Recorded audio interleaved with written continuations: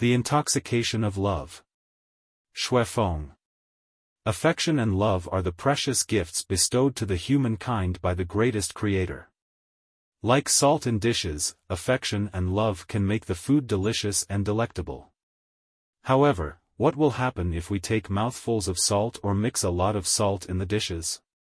It is just terrible. There is no real poison in the world.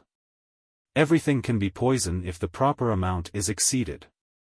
Heroin, arsenic, opium, morphine, marijuana, dolantin, coca, cocaine, ice, ketamine, and ecstasy are all useful things if taken an extremely small amount.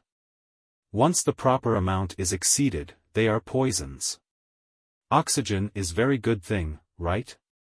But you may poisoned if you take high concentration, high flow and high pressure of oxygen for an exceeded amount of time. Appropriate amount of wine can help regulate the circulation of blood, but we will be poisoned by alcohol if we take too much wine. We drink water every day, but we may be poisoned if we drink more water than kidney can handle.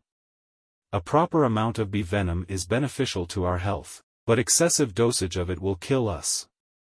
Money is a very good thing, but if we are blinded by lust for money, money may prove the most lethal poison.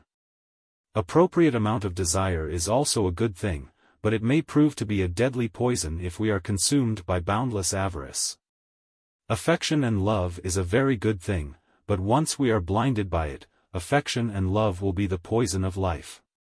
In the proper amount, everything will be useful, but once the proper amount is exceeded, anything can be a poison. What kinds of affection and love are poisons of love?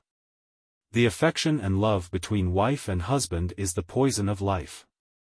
The affection and love between lovers is poison of life. The steadfast affection and love is poison of life. The fully devoted affection and love is poison of life. The hysterical affection and love is the poison of life. The intoxicating affections and love is the poison of life. The affection and love that makes it difficult for you to sleep and have any appetite is the poison of life. The affection and love with a solemn pledge is the poison of life. The affection and love that require a life of commitment is the poison of life.